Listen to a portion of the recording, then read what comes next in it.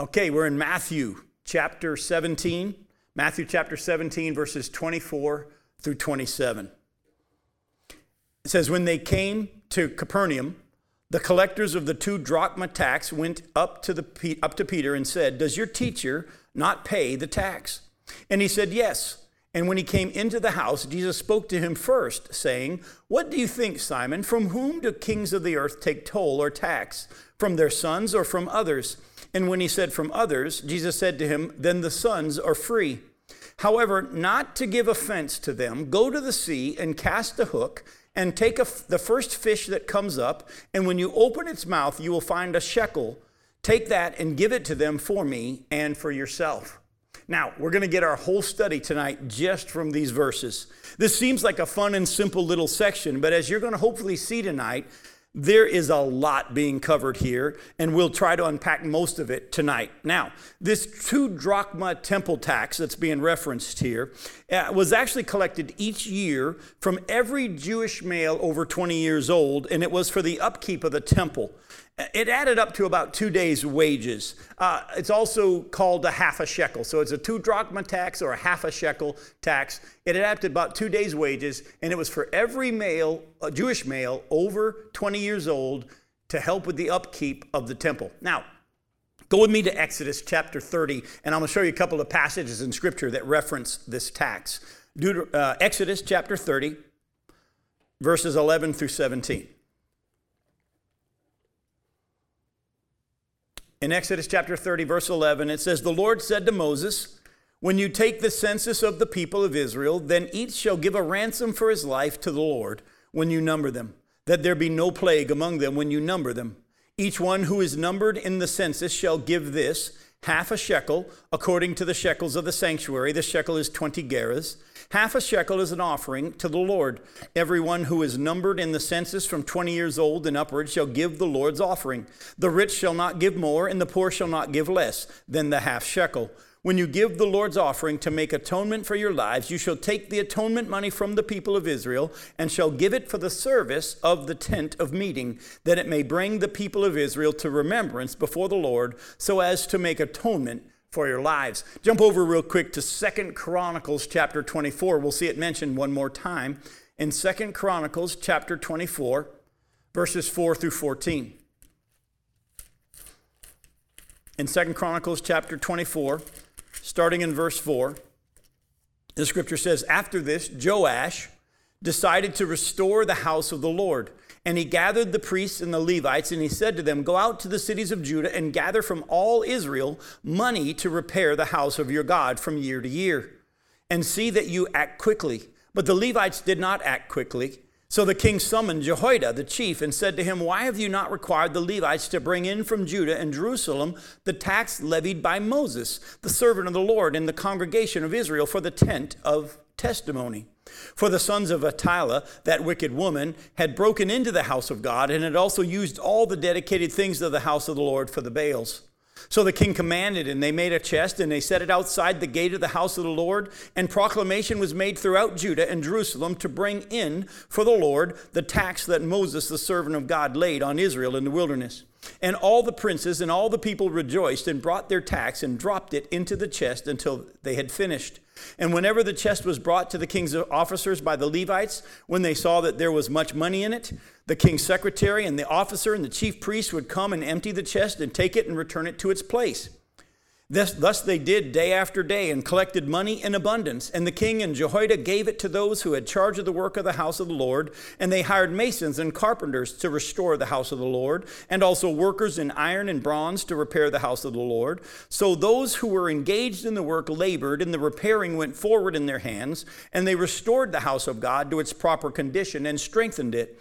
And when they had finished, they brought the rest of the money before the king and Jehoiada Jehoiada, and with it were made utensils for the house of the Lord, both for the service and for the burnt offerings, and dishes for incense, and vessels of gold and silver. And they offered burnt offerings in the house of the Lord regularly all the days of Jehoiada. So here we saw back in Exodus 30 that God, through Moses, had this tax levied on every male over 20, and it was to be given once a year for the service of the temple, taking care of the temple. And as you saw, they went away from it for a while. The temple fell into disrepute and disrepair, and Joash got this going again, and they collected it, and they used it to repair the temple. Now, these tax collectors were not collecting for Rome like Matthew used to. Remember, Matthew was a Jew who was collecting for the Romans. They weren't collecting for Rome. They were collecting for from Jewish men according to the nation of Israel and them only. And so that's what this tax was. So these men came to Peter and they asked if Jesus was paying the temple tax. Now, they most likely were curious as to Jesus' attitude toward the temple and the worship of God, since rumor had been spreading that he would destroy the temple. That's what I want to do, is kind of show you from the scriptures here how Jesus had said some things about destroying the temple. As you're about to see, he's meaning his body. But now people are starting to question a little bit whether or not he's really pro-temple in worship of God. So they come and they say, does your master pay the temple tax? Go to John chapter 2. We'll see where this miscommunication began. In John chapter 2, look at verses 13 through 22.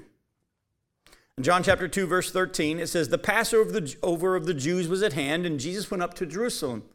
In the temple, he found those who were selling oxen and sheep and pigeons and the money changers sitting there. And making a whip of cords, he drove them all out of the temple with the sheep and oxen. And he poured out the coins of the money changers and overturned their tables. And he told those who sold the pigeons, take these things away. Do not make my Father's house a house of trade. His disciples remembered that it was written, zeal for your house will consume me. So the Jews said to him, what sign do you show us for doing these things? Jesus answered, destroy this temple, and in 3 days I will raise it up. The Jews then said, it has taken 46 years to build this temple, and you'll raise it up in 3 days? But he was speaking about the temple of his body.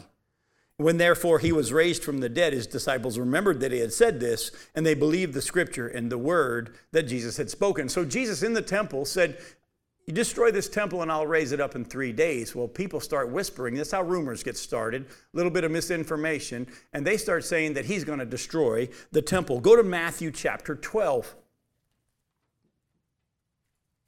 In Matthew chapter 12, look at verses 5 and 6.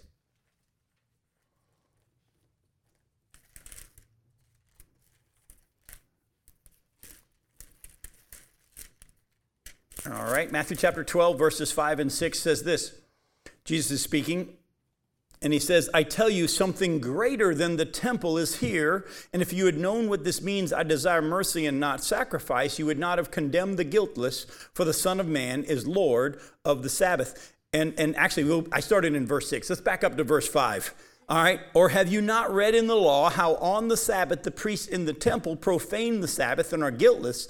I tell you, something greater than the temple is here. So here what Jesus is doing is he's teaching that he's greater than the temple, and with the fact that he's already been heard saying that destroy this temple, he meant his body, but they thought he was going to destroy the temple, and he thinks he's greater than the temple in their minds, and he is, because he's what the temple represents, the worship of the true God, and he is true God.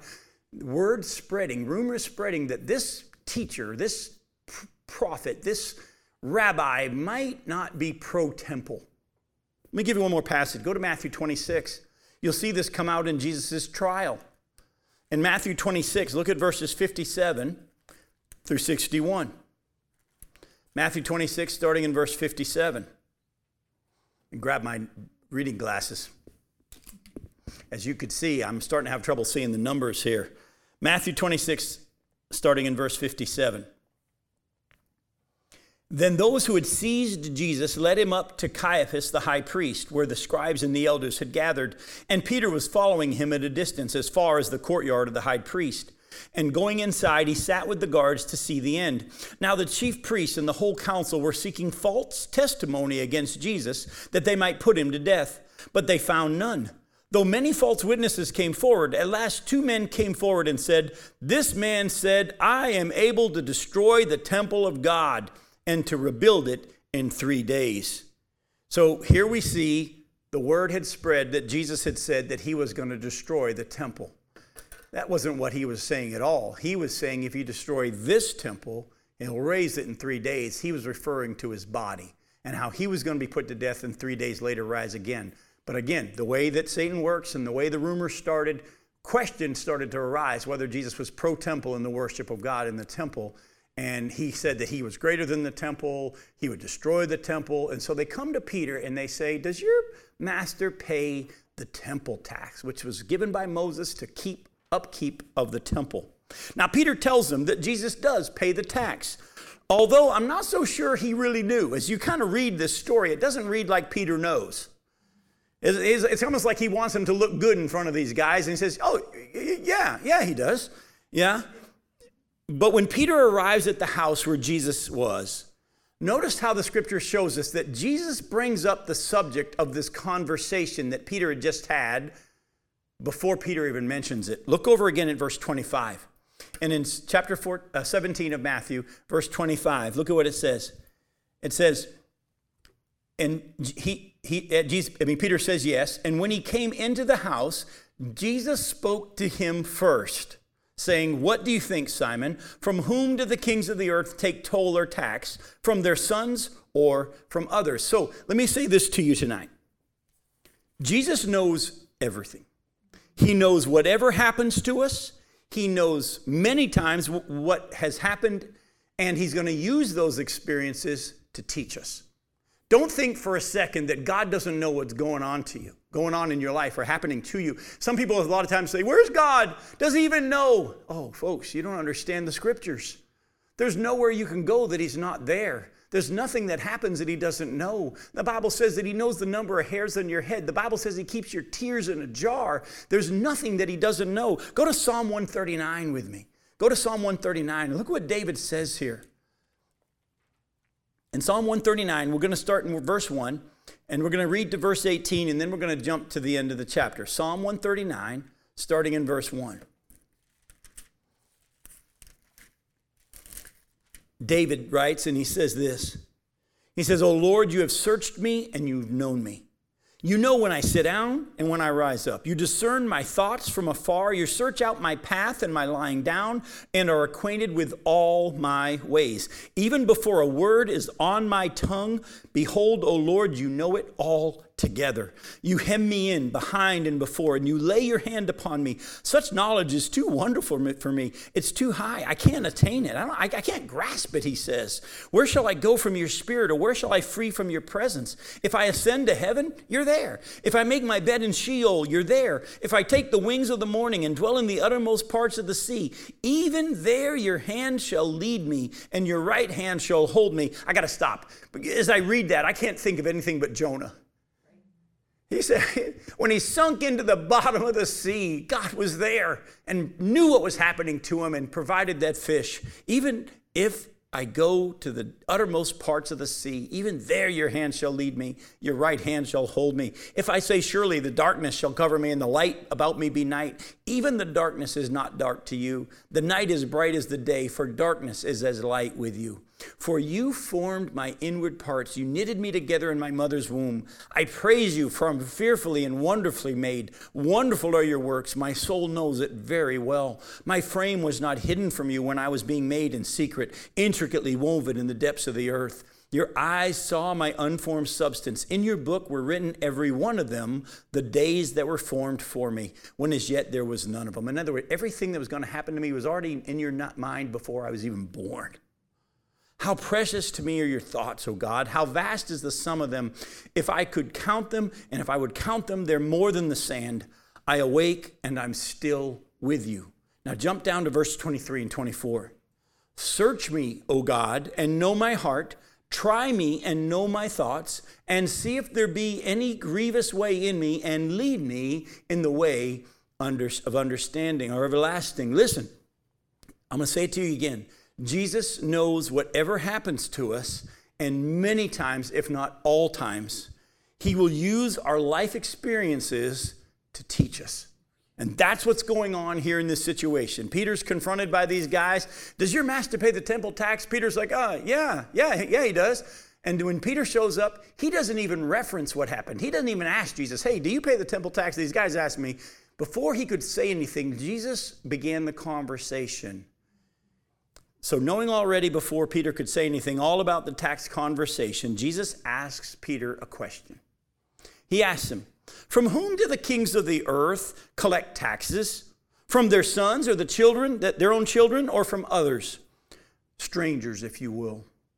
Peter answers correctly and says, well, others, meaning not from their own sons. And Jesus says, in essence, you're right. So the sons are free, meaning they don't have to pay that tax that the king had over his kingdom. Now, please don't hear me say that we're not supposed to pay taxes. I'm going to show you scripture says that we do. But what I want you to hear, and this is what we're getting out of this passage, is Jesus is illustrating to Peter that the sons of the king weren't under the same regulations of the ones who weren't sons of the king.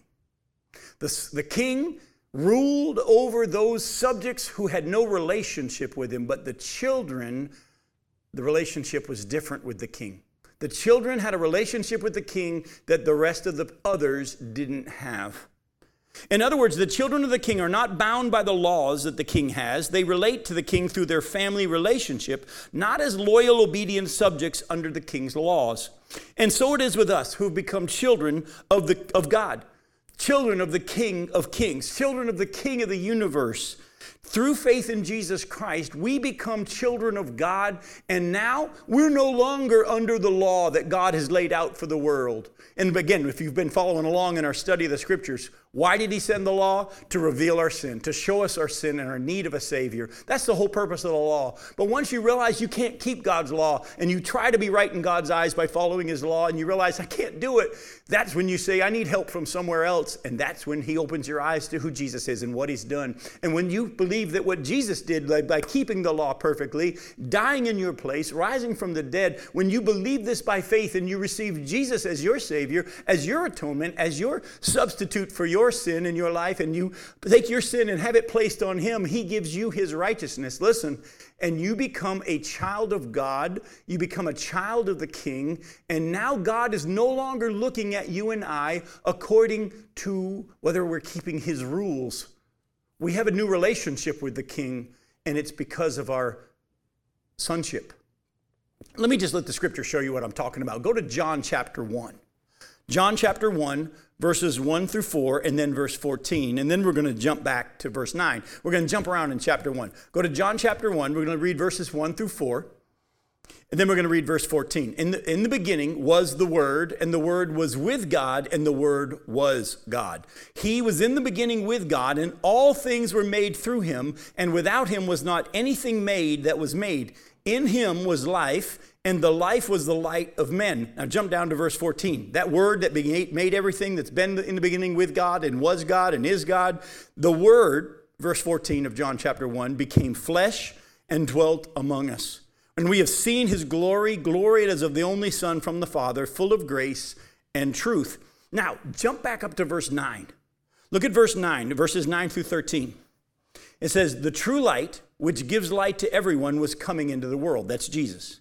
He was also in the world, and the world was made through him, yet the world did not know him. He came to his own, the Jews, and his own people did not receive him. But to all who did receive him, who believed in his name, he gave the right to become children of God, who were born not of blood, nor of the will of the flesh, nor of the will of man, but of God.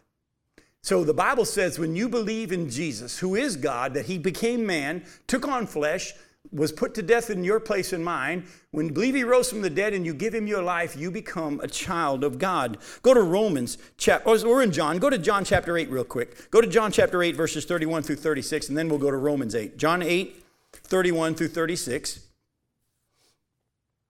In John chapter 8, verse 31, Jesus says, so Jesus said to the Jews who had believed him, if you abide in my word, you are truly my disciples, and you will know the truth, and the truth will set you free. Keep that in mind. The truth is set us free. Keep that in mind. Go to Romans chapter 8, verses 14 through 17. In Romans chapter 8, verses 14 through 17, the scripture says this. It says, for all who are led by the Spirit of God are sons of God. For you didn't receive a spirit of slavery to fall back into fear, but you've received the spirit of adoption as sons, by whom we cry, Abba, Father. That means daddy.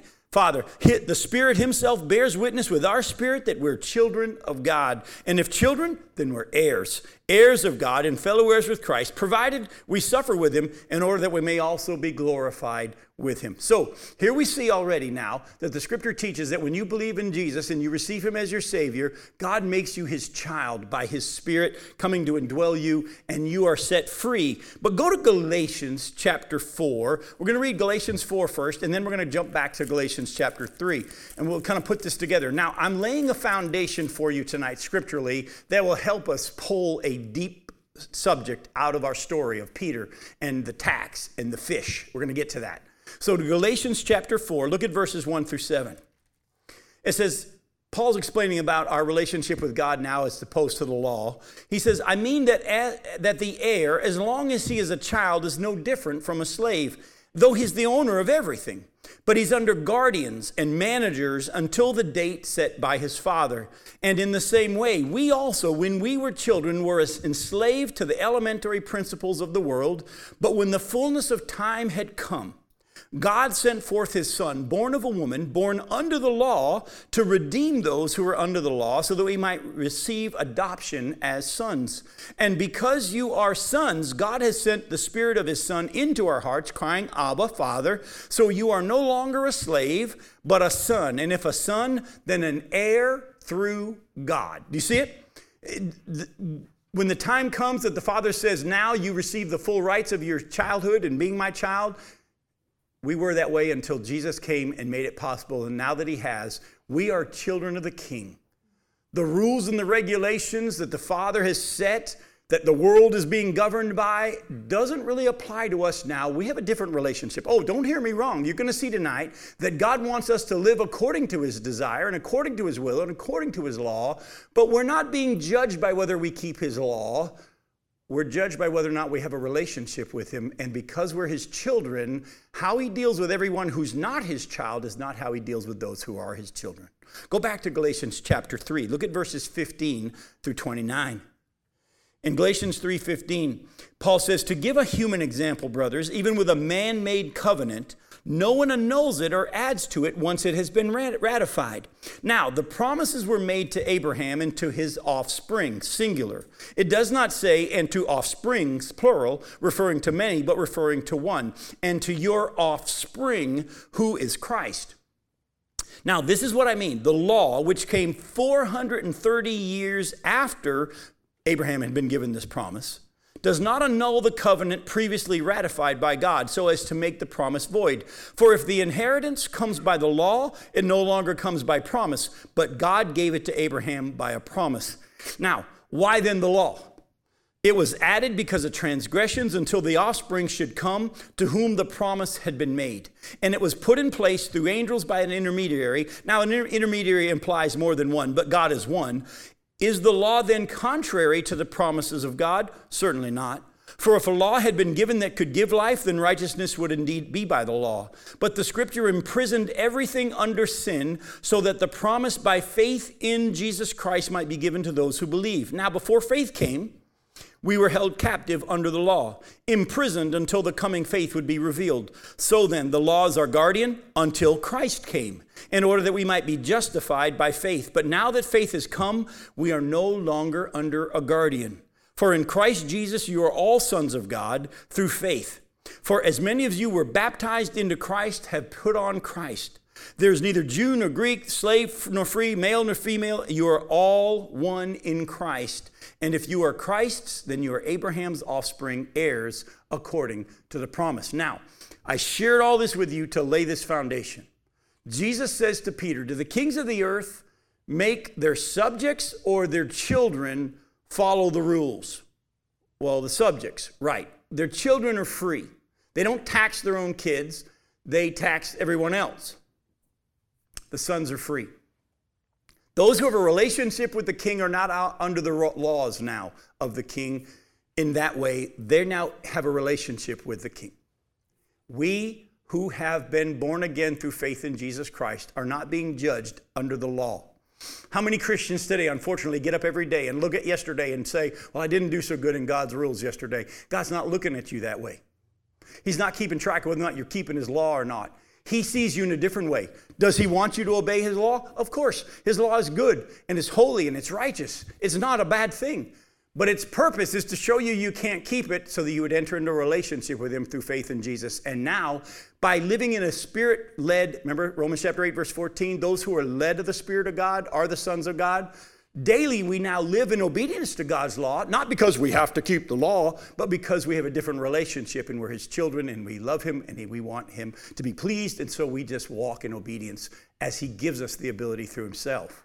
Now, with that all said, Jesus does something that surprises us. He's just said to Peter, go back to Matthew chapter 17. He says, so the sons are free. In verse 26, when Peter said from others, Jesus said to him, then the sons are free. However, not to give offense to them, go to the sea and cast a hook and take the first fish that comes up. And when you open its mouth, you'll find a shekel. Take it and give it them for me and for yourself. So Jesus says, so that we won't, you're in a relationship now with the king of the temple. You're in a relationship now that it's not really about the rules and the regulations as much. You kind of don't have to pay the temple tax because you have a different relationship now. Before you were just a subject, but now you've entered in a relationship. It's not really about that temple tax. But you know what? So that we won't give offense to them, why don't you just go pay your tax and mine? We'll get to how Jesus provides the money in a little bit in our study. But I want to point out something. How many of you have already had this thought hit your mind from 2 chapters ago? Back in chapter 15. Go back to chapter 15, verses 10 through 14. Remember, Jesus says, so not to give offense, let's just go pay the tax. Back in chapter 15, look at verses 10 through 14. In Matthew chapter 15, verse 10, it says, and he called the people to him, and he said to them, hear and understand, it's not what goes in the mouth that defiles a person, but what comes out of the mouth that defiles a person. Then the disciples came to him and said, do you know that the Pharisees were offended when they heard this saying? He answered, every plant that my heavenly Father has not planted will be rooted up. Let them alone. They're blind guides. And if the blind lead the blind, both will fall into a pit. So in other words, the disciples come and they say, don't you realize what you just said offended the Pharisees? He says, in essence, who cares? I'm not worried about offending them. Actually, what I said should be offensive to them. Yet now, in chapter 17, we see here, he says, in verse 27, however, not to give offense, go pay our tax. Even though you don't have to pay that tax, go pay it. What's going on? Why is he not worried about offending in chapter 15, but now he's worried about offending? Well, here's a very important study that we're going to go on in the time we have tonight to learn the balance of how to live out our freedom by knowing when to offend and when not to offend. We should never, ever soften the truth of our message when it comes to the truth of the gospel. The truth of the gospel is that there's only one way to be righteous before God, and that's by faith alone in Jesus Christ. Oh, and not by anything we do. And by the way, that's offensive to people's flesh, and we should never stop preaching that because of its offensiveness. As you're going to see, and I'm going to show you from the scriptures, when it comes to the gospel, we should know that it's going to offend people, and we should never soften the gospel to worry about whether it offends somebody. When Jesus was saying, look, it's not what goes in, but it makes you impure, but what comes out, he's talking about their sin problem and their need of a Savior, and they were offended by that, and he said, it's okay, I don't care, because they need to know they're a sinner. They need to know that they need a Savior. And when it comes to the gospel of that there's only one way to be saved, and that's by faith alone in Jesus Christ. And it's not by anything we do, but totally by God's gift through what Jesus did on the cross. Let me tell you, the world will be offended because the world wants credit for what they do. They want to earn their way to heaven. They think they can be good enough. And the flesh wants credit. The gospel is offensive, and don't worry about that. It's going to offend them. Never soften on that. Yet, let me just say this to you. Well, go to Galatians chapter 5. We'll go back to the book of Galatians a little bit here and see what Paul says about this. In Galatians chapter 5, look at verses 1 through 11. You know that in John chapter 14, verse 6, the scripture says that Jesus is the way and the truth and the life, and no one comes to the Father except through him. You also know that in Acts chapter 4, verse 12, Peter's preaching and he says, there is no other name under heaven by which we must be saved, Jesus Christ. So that's going to offend people. Never soften on that. Don't worry if it offends them. Listen to Galatians chapter 5, verses 1 through 11. For freedom, Christ has set us free. Stand firm, therefore, and do not submit again to a yoke of slavery. Now, to kind of set a stage, Paul's writing this book to a group of people that had been taught that, yeah, you believe in Jesus, but you also got to keep the law. You got to be circumcised. You got to do good things. You got to follow the law of Moses. And unfortunately, a lot of our churches today are teaching that you believe in what Jesus did, but you got to do your penance and you got to keep your rituals and you got to do these things. And they're teaching you that it's you and God working together to save you, and that's not what the gospel says. Stand firm, therefore, and don't submit again to a yoke of slavery. Look, I, Paul, say to you that if you accept circumcision, Christ will be of no advantage to you. I testify again to every man who accepts circumcision that he's obligated to keep the whole law. You are severed from Christ. You who would be justified by the law, you have fallen away from grace. For through the Spirit, by faith, we ourselves eagerly wait for the hope of righteousness. For in Christ Jesus, neither circumcision nor uncircumcision counts for anything, but only faith working through love. You were running well. Who hindered you from obeying the truth? This persuasion is not from him who calls you. A little leaven leavens the whole lump. I have confidence in the Lord that you'll take no other view, and the one who's troubling you will bear the penalty, whoever he is. But if I, brothers, still preach circumcision, why am I still being persecuted? In that case, the offense of the cross has been removed. Did you hear what Paul said? He said, look, I already taught you. Your salvation is by faith alone in Jesus Christ. Anybody that comes in and says, yeah, but you got to do these things too, or else you're not going to be pleasing to God, they don't get it. You want to be pleasing to God? You put faith in his son. But what about the law? It will automatically be taken care of as the Spirit of God, and you learn how to let him have control. You start obeying what God says, but it's no longer because I'm trying to keep the law. It's because I'm in a different relationship with the Father, the King, because he is my Father. But in this same section of Galatians, Paul now brings out, right after where we just were, he brings out that we need to be careful in other areas not to hurt people because of our freedom. In other words, he says, for freedom, you've been set free. You're no longer being judged by whether or not you keep the law. You've been set free in Christ. Now he goes in same chapter. Look at verse 13. For you were called to freedom, brothers.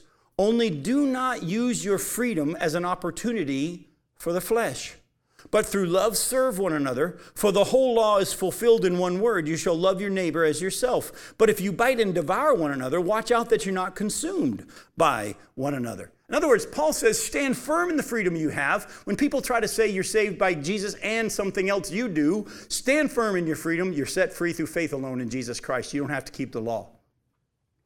But don't use your freedom now as a child of the King to say, I get to live however I want, and not be concerned about how other people are going to be offended by you using your freedom. This is where we're going to go tonight. Even though we're God's free children now, through faith in Christ, we don't use our freedom to live for ourselves, but we in many ways are to lay down our rights in order not to offend people and to let them know that we love them, so that they may be saved too and become free children of God like we are. In other words, the scripture teaches that we who are free in Christ aren't to use our freedom to just live for ourselves now and not care about anybody else. There are going to be times that even though we are free to live however God has given us peace to do so, there are going to be times that living that way would offend somebody to the point that they wouldn't know that we love them and they wouldn't respond to the message of the gospel that we want them to hear from us. Did Jesus have to pay the temple tax? He's the king. He's the king of the temple. And his children aren't under that regulation. They have a different relationship. But not everybody fully understood that, and it's not a salvation issue. So he said, so we don't offend anybody, here, go pay the tax. That'll let them know we're pro-temple, we're pro-worship of God. Go to 1 Corinthians chapter 8. Paul talks about this in great detail in the book of 1 Corinthians, and we're only going to look at a few places. I'll reference a couple others. But in 1 Corinthians chapter 8, look at verses 1 through 13. Paul says, now concerning food offered to idols, we know that all of us possess knowledge. This knowledge puffs up, but love builds up. If anyone imagines that he knows something he doesn't know yet as he ought to know, But if anyone loves God, he's known by God. Therefore, as to the eating of food offered to idols, we know that an idol has no real existence, and that there is no God but one. For although there may be many so-called small g gods in heaven or on earth, as indeed there are many small g gods and many lords, yet for us there is one God, the Father, from whom all are all things and for whom we exist, and one Lord Jesus Christ, through whom all things and through whom we exist. Of whom are all things and through whom we exist. However, not all people understand this. Not all possess this knowledge. But some, through former association with idols, eat food as really offered to an idol, and their conscience, being weak, is defiled. Food will not commend us to God. We're no worse off if we don't eat, and no better off if we do. But take care that this right of yours does not somehow become a stumbling block to the weak. For if anyone sees you who have knowledge eating in an idol's temple, will he not be encouraged, if his conscience is weak, to eat food offered to idols? And so, by your knowledge, this weak person is destroyed, the brother for whom Christ died. Thus you're sinning against your brother and wounding their conscience when it is weak. You sin against Christ. Therefore, if food makes my brother stumble, I'll never eat meat, lest I make my brother stumble. So here what Paul says is, if those of you that don't understand, back in that day, there were a lot of idols and a lot of temples to idols, and people would offer their sacrifices, and then they'd go sell that meat in the market. They would have meat that was offered to these idols. It was cheaper, already cooked. Talk about fast food. That's their first fast food right there. And some of the Christians knew, yeah, this was offered to an idol, but there's really only one God. I don't mind eating that. I don't have any problem. I'm free. I'm not under a law. I'm not closer to God if I eat things, or further away if I don't eat, or anything like that. And so they were free. They understood, I'm right with God through faith in Jesus Christ. But there were others who were like, yeah, but that meat was offered to an idol, and it's caused them a problem. And Paul said, I have the freedom to eat that meat, but if it's going to cause my brother a problem, I won't. Folks, I could go down this road when it comes to alcohol. I could show you scripturally how the Bible says that God's the one who made the grape that makes men glad. The Bible says, do not get drunk. But at the same time, drinking of alcohol is in the Bible. But you know what? Because of all the problems that it has caused and all the damage that is done, and because of the role God's called me to be a public figure in the church, I, for the sake of the gospel, lay down my rights. I don't drink. I stayed away from it my whole life. Why? Because even though I could win an argument and have knowledge that puffs up, I would do damage to my brother by drinking if it really causes them problem. And therefore, I sin against Christ when I hurt my brother by using my freedom. Oh, when it comes to the gospel, I don't care if you're offended. There's only one way to be saved, and that's through faith alone in Jesus Christ and nothing about yourself. But when it comes to the other things, I'm willing to lay my rights down so that you're not offended, so that you'll know that I love you and you'll hear the gospel. In 1 Corinthians chapter 10, look at verses 23 through 33. 1 Corinthians chapter 10, verse 23, Paul says, all things are lawful, because we're not under the law anymore. But not all things are helpful. All things are lawful, but not all things build up. Let no one seek his own good, but the good of his neighbor. Eat whatever is sold in the meat market without raising any question on the ground of conscience. For the earth is the Lord's and the fullness thereof. And if one of the unbelievers invites you to dinner and you're disposed to go, eat whatever's set before you without raising any question on the ground of conscience. But if someone says to you, this has been offered in sacrifice, then don't eat it, for the sake of the one who informed you and for the sake of conscience. Now, I don't mean your conscience, but his. For why should my liberty, my freedom, be determined by someone else's conscience? If I partake with thankfulness, why am I denounced because of that for which I give thanks? Therefore, so whatever you eat or drink, whatever you do, do all to the glory of God. Give no offense to the Jews or to the Greeks or to the church of God. Just as I try to please everyone in everything I do, not seeking my own advantage, but that of many, that they may be saved. In other words, Paul says, look, when it comes to this meat thing, if someone who's an unbeliever invites you and they serve it, eat it. But if someone says, this was offered to an idol, then stay away from it, because it's obvious it's given them a little pause, and I don't want to cause you a problem. So you're free to eat it, but you don't have to. We are, as Christians, listen closely, are not to take advantage of all the rights that we have as children now for the sake of ourselves. we're to be willing to lay them down for the sake of the people around us. I'm not going to have you read that now, but later on, if you would go to 1 Corinthians chapter 9, Paul explained that even though scripturally he had the right to get his income from preaching the gospel, he laid down that right and earned his own pay by tent making in order not to offend people who were told that Paul was preaching only for the money. He had rights and freedom to use those rights, but he laid them down so that people would see his true heart and hear the gospel. The scripture is very clear that the preachers are supposed to get their income from preaching the gospel. Don't muzzle the ox. And Paul said, look, God wasn't talking about the ox. He was talking about preachers. At the same time, Paul said, but because some people may think that I'm in it for the money, in this instance, I'm going to lay that right down. And I'm going to raise my own money. And he was willing to lay his rights down. He's a free child of God, but he laid his rights down so as not to give an offense. Anyone who uses their freedom in Christ to live for self doesn't understand that we live out our freedom by loving others. Let me say this to you again. Anyone who uses their freedom in Christ to live for self doesn't understand that we are to live out our freedom by loving others. Go to Romans chapter 13. Romans chapter 13, look at verses 8 through 10. In Romans 13, starting in verse 8, it says, owe no one anything except to love each other. For the one who loves another has fulfilled the law. For the commandments, you shall not commit adultery, shall not murder, shall not steal, shall not covet, and any other commandment are summed up in this word. You shall love your neighbor as yourself. Love does no wrong to a neighbor. Therefore, love is the fulfilling of the law. Go to Galatians chapter 5. Look at verse 6. Galatians chapter 5, just one verse. Verse 6, we read it earlier. Galatians 5:6 says this, for in Christ Jesus, neither circumcision nor uncircumcision counts for anything, but only faith working through love. Go to Philippians chapter 2. You're in Galatians. Turn over a couple of books to Philippians chapter 2. Look at verses 1 through 4. Paul says, so if you have any encouragement in Christ, any comfort from his love, any participation in the Spirit, any affection and sympathy, complete my joy, Paul says, by being of the same mind, having the same love, being in full accord and of one mind, do nothing from selfish ambition or conceit, but in humility count others more significant than yourselves. Let each of you look not only to your own interests, but also to the interests of others. Aren't we free as children of God? Yes, we are. Praise God, we're not under the law. Praise God, he's not judging whether or not I'm keeping his law. He has looked at me now as his child, and he's working on me, and he's doing his work, and he's making me into what he wants me to be, but it's no longer on the basis of whether or not I've done good and checked the boxes. I'm free. Thank God I'm free.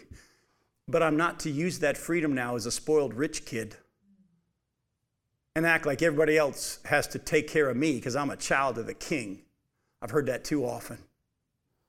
Paul showed this balance being lived out with how he handled Titus and Timothy. We show our love for people by never softening on the exclusivity of the gospel. But if it's a non-salvation issue, we may lay down our freedom. Now, I'm going to give you two passages of Scripture. I'm going to have you go look at them yourself. Time-wise, we don't have time tonight for me to read these to you. So I want to just kind of give them to you, and I'm going to explain them, but you go read them. So here's the first one I want you to write down. Galatians chapter 2, verses 3 through 6. Galatians chapter 2, verses 3 through 6. In this situation, he talked about the fact that Titus was a Gentile, and he didn't have Titus get circumcised to show them that salvation was by faith alone, not by circumcision. And he wanted to make that very, very clear. And so if he had Titus circumcised, they would have thought that he was being circumcised in order to be saved. Paul said, I don't want them to misunderstand the gospel. This may offend some people, but we're not having Titus circumcised. He's a Gentile, but he doesn't have to be circumcised. Yet if you read in Acts chapter 16, verses 1 through 5, go look at that later on, Acts chapter 16, verses 1 through 5, you'll see that when Paul takes Timothy with him on the missionary journeys, Timothy's mama is a Jew, but his daddy's a Greek. His daddy's a Gentile. And the Jews that Paul was trying to reach for the gospel knew that this guy had a Gentile daddy and probably wasn't circumcised. So Paul has Timothy circumcised. Why? Because it's not a salvation issue. In this instance, it was just so he was going to be going into temples and into synagogues, and he didn't want anybody being bothered by that. He wanted them to hear the gospel, and so they weren't thinking that Timothy was being circumcised in order to be saved. These people weren't believers. They weren't the church. When it came to the church in Galatians chapter 2, we see that when Paul brought Timothy before the church, he didn't have him circumcised because he didn't have to be circumcised to join the church. But as Paul was going to preach to the Jews in the synagogues and in the temples, he didn't want them to be offended that a Gentile, uncircumcised Gentile was coming in. And so his mama was a Jew, and he had him circumcised so that he would go in and he wouldn't offend them so they would hear the gospel. Do you see the balance? You got to prayerfully let the Spirit of God show you. In this instance, yeah, they're going to be offended, but it's a gospel issue. Don't ever soften. And all the others, let the Spirit of God show you. Do I live my freedom here, or do I lay it aside so they won't take offense? And we see Jesus in Matthew 15 not care if they're offended because it's a gospel issue.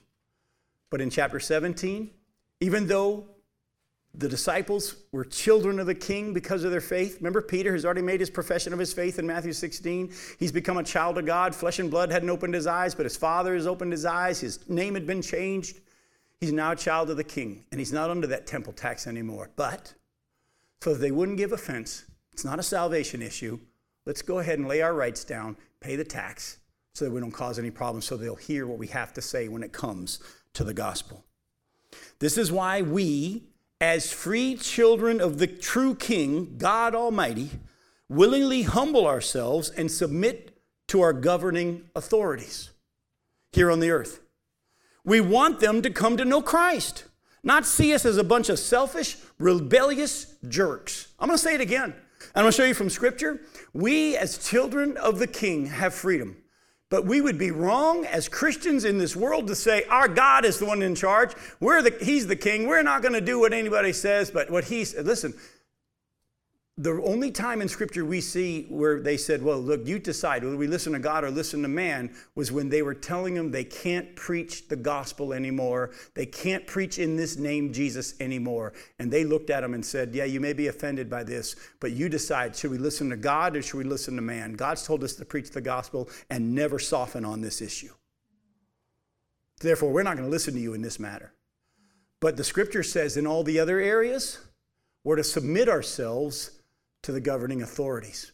But we're children of the King. We're free. Oh, we lay those freedoms down for the sake of Christ and for the sake of the gospel so that they'll know we love them and we want them to hear the message. Go to Titus chapter 3. Titus chapter 3. Look at verses 1 through 11. And we're laying that down not to the other side of the human argument. We're laying it Not to down the person. Right. Yes, and Chris has just brought up a great point. We're laying it down, not to the side of the other human argument. We're laying it down to Christ. We're laying our rights down to God. We're not laying down before the other people. We're laying our rights down before God. All right, Titus chapter 3, verses 1 through 11. Remind them to be submissive to rulers and authorities, to be obedient, to be ready for every good work, to speak evil of no one, to avoid quarreling, and to be gentle, and to show perfect courtesy toward all people. For we ourselves were once foolish and disobedient, led astray, slaves to various passions and pleasures, passing our days in malice and envy, hated by others and hating one another. But when the goodness and the loving kindness of God our Savior appeared, he saved us, not because of works done by us in righteousness, but according to his own mercy, by the washing of regeneration and the renewal of the Holy Spirit, whom he poured out on us richly through Jesus Christ our Savior, so that being justified by his grace, we might become heirs according to the hope of eternal life. Now the saying is trustworthy, and I want you to insist on these things so that those who have believed in God may be careful to devote themselves to good works. These things are excellent and profitable for people, but avoid foolish controversies, genealogies, dissensions, and quarrels about the law, for they are unprofitable and worthless. As for a person who stirs up division, after warning him once and then twice, have nothing more to do with him. Knowing that such a person is warped and sinful, he's self-condemned. We as Christians are to live gently in front of the world. We're not to be argumentative and try to win the argument. Remember we just saw in 1 Corinthians chapter 9 that knowledge puffs up? Love is what builds up. Go to 1 Peter chapter 2. 1 Peter chapter 2. Again, we're free children of the King, but we don't use our freedom to do damage. 1 Peter chapter 2, look at verses 13 through 17. Be subject for the Lord's sake to every human institution, whether it be to the emperor as supreme, or to governors as sent by him to punish those who do evil and to praise those who do good. For this is the will of God, that by doing good you should put to silence the ignorance of foolish people. Live as people who are free, not using your freedom as a cover-up for evil, but living as servants of God. Honor everyone. Love the brotherhood. Fear God. Honor the emperor. See that? Again, in this time that we're under governing authorities in this world, we in the church, praise God, are exempt from these regulations. But at the same time, wisely and prayerfully, many churches are still submitting themselves to the regulations to show the world and to our governing authorities we're not selfish jerks who live for ourselves and say, we don't care, we're children of the King. No, we humble ourselves. And the only way we will ever stand up against the government and say no is if you tell us we can't preach about Jesus anymore. We can't say this is the word of God, or we can't say that every word in here is true. When it comes to the salvation issue, when it comes to the gospel, we're going to preach it whether you like it or not. But in all the other areas, on how close we're to stand when we're here or there, you know what? We could win the argument. We could show you from Scripture, but you might not understand. And we want you to know that we love you. That you need to know who God is, and He loves you, and He sent His Son to die for you. And we as Christians lay down our rights in submission to the Father. Go to Romans chapter 13. Look at verses 1 through 7. By the way, all this is coming out of that, does Jesus pay the temple tax? Isn't that crazy? Some of you are saying, are you going to have time to get to the fish? We will. Hang on. We're going to get there. We've got a few minutes left. Romans 13, look at verses 1 through 7. Let every person be subject to the governing authorities, for there is no authority except from God, and those that exist have been instituted by God. Therefore, whoever resists the authorities resists what God has appointed, and those who resist will incur judgment. For rulers are not a terror to good conduct, but to bad. Would you have no fear of the one who's in authority? Then do what is good, and you'll receive his approval, for he is God's servant for your good. But if you do wrong, be afraid, for he doesn't bear the sword in vain, for he's the servant of God, an avenger who carries out God's wrath on the wrongdoer. Therefore, one must be in subjection, not only to avoid God's wrath, but also for the sake of conscience. For because of this, you also pay taxes. See that? For the authorities are ministers of God, attending to this very thing. Pay to all what's owed to them. Taxes to whom taxes are owed, revenue to whom revenue is owed, respect to whom respect is owed, honor to whom honor is owed. So folks, I hope you hear this. Jesus was not bothered by the fact that he offended the Pharisees when it was a salvation issue. When it came to them being able to understand that he was for them and he loved God and he loved the temple, let's not offend them. We could win the argument, but let's just pay the tax. Pay the temple tax, even though you're free, Peter. Go ahead, pay yours and mine.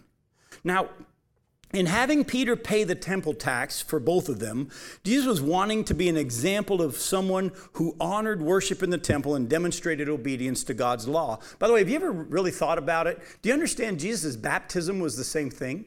Did Jesus need to be baptized? Was he repenting of his sins? No. He was being an example, and he humbled himself, and he submitted to the regulations. And John the Baptist even said, you need to be baptizing me, not me, you. And he said, let it be so for now, to fulfill all righteousness. In the same way, Jesus says to Peter, let's not bother causing a hubbub. Let's just go pay the tax, even though we're free not to have to pay that one. Now, the last part of the story, I think, is the coolest part. In coming up with the money for the temple tax, Jesus tells Peter to go throw a fishing line into the water, and in the first fish that you catch his mouth will be a shekel. Use that to pay your tax and mine. Remember, the tax was a half a shekel per person. He says to Peter, you go open that first fish you catch his mouth, there'll be a whole shekel. That's enough for yours and mine. You go pay your and my tax. By the way, if you've ever looked at the scriptures, this is the only time you see fishing being done with a fishing line and a hook. All the other times they're casting nets. But in this one instance, so that they would know this isn't chance and didn't just happen to hit a lucky area, or by chance, maybe that one fish that's got the coin in its mouth got in the net. Jesus is showing Peter his full knowledge of the whole universe, his full control of everything. He knew who dropped that coin. He knew which fish picked it up and put it in its mouth and couldn't get it swallowed, but didn't want to let it go. It's kind of like, remember when your kids were little and you told them to finish their food and they wouldn't, and they held it in the mouth for a while? The fish did. And Peter throws a fish in line with a hook in, and the first fish he pulls out, there's a coin. And it's enough for his tax and Jesus's. Exactly enough. I love that. Now, in this case, we also see that if we're willing to lay down our rights as free children of God and not live for ourselves, but to think of others and to love others and to be generous to others, as the Bible says, God will give us whatever we need to do whatever it is he asks us to do. I want you to hear that. If you're willing to do what God asked you to do, he will provide it. Too often, I don't have time to get into this because this is one of my pet peeves, if you will, as a traveling preacher, as I go to help churches get woke back up to back to the Bible and walking in the Spirit and what it means to trust the Lord.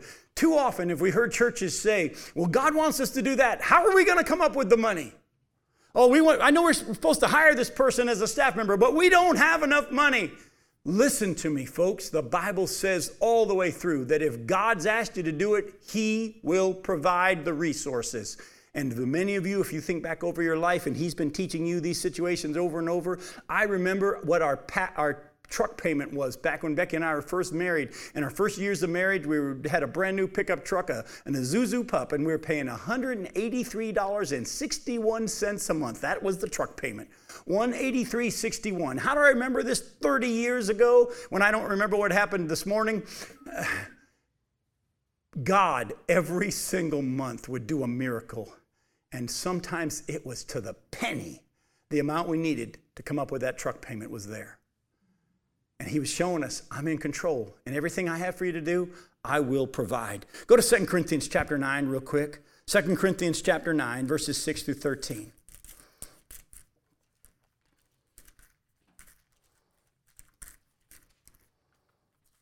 Here he's talking about giving and being generous. And by the way, I've heard stories around the country of their giving at their churches have been more than normal. Praise God. That means you guys are really walking in the Spirit, and his freedom that you have is being lived out because you're not worried about taking care of yourself, and God is blessing others and glorifying himself through you. In 2 Corinthians 9, listen to verses 6 through 13. The point is this: whoever sows sparingly will also reap sparingly. Whoever sows bountifully will also reap bountifully. Each one must give as he has decided in his heart, not reluctantly or under compulsion. Remember, we're not under a law.